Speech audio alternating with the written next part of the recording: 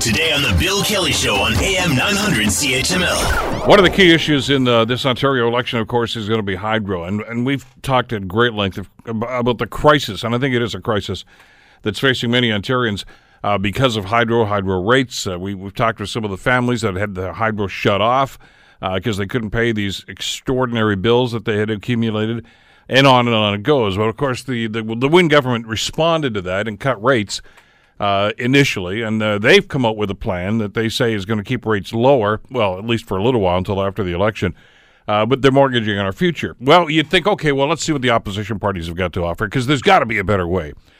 And when you start analyzing both the NDP and the Progressive Conservative plan and weigh it against the Liberal plan, it's not very impressive, any of them, really. I want to bring Tom Adams into the conversation, independent energy and environmental consultant who's been eyeing this for the last number of years now. Tom, how are you doing this morning?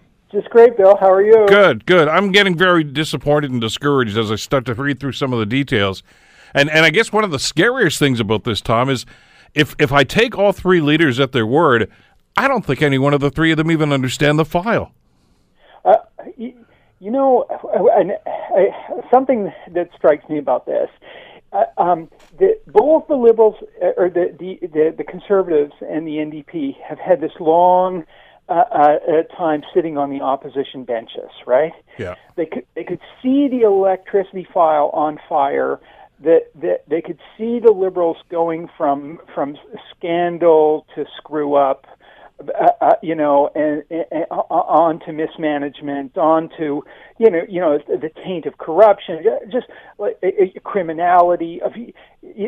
So the Liberals were providing a lot of opportunity for the both opposition parties to analyze the problems, come up with their own solutions.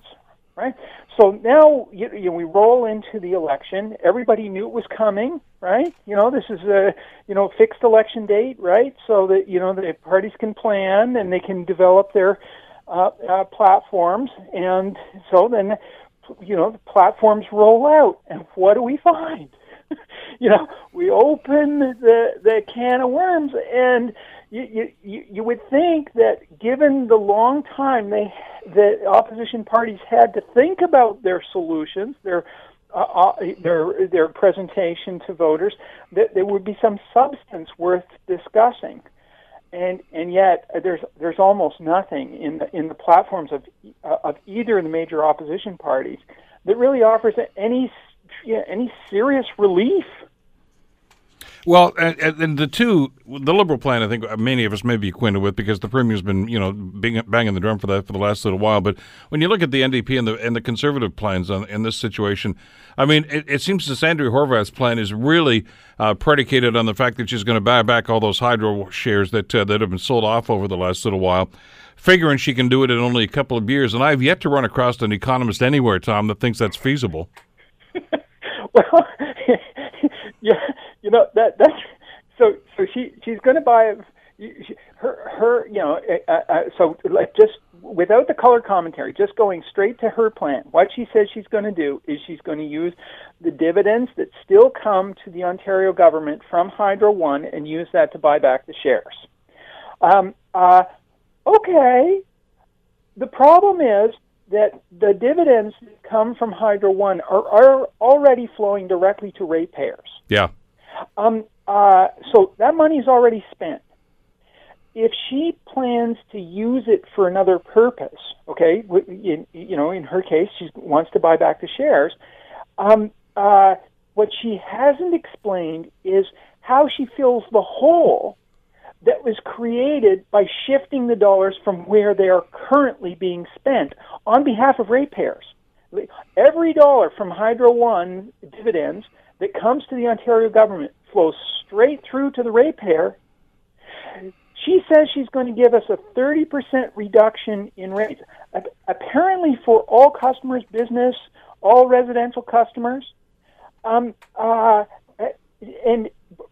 central to her plan is this idea that somehow she's going to invent a way of spending Hydro One dividend dollars twice.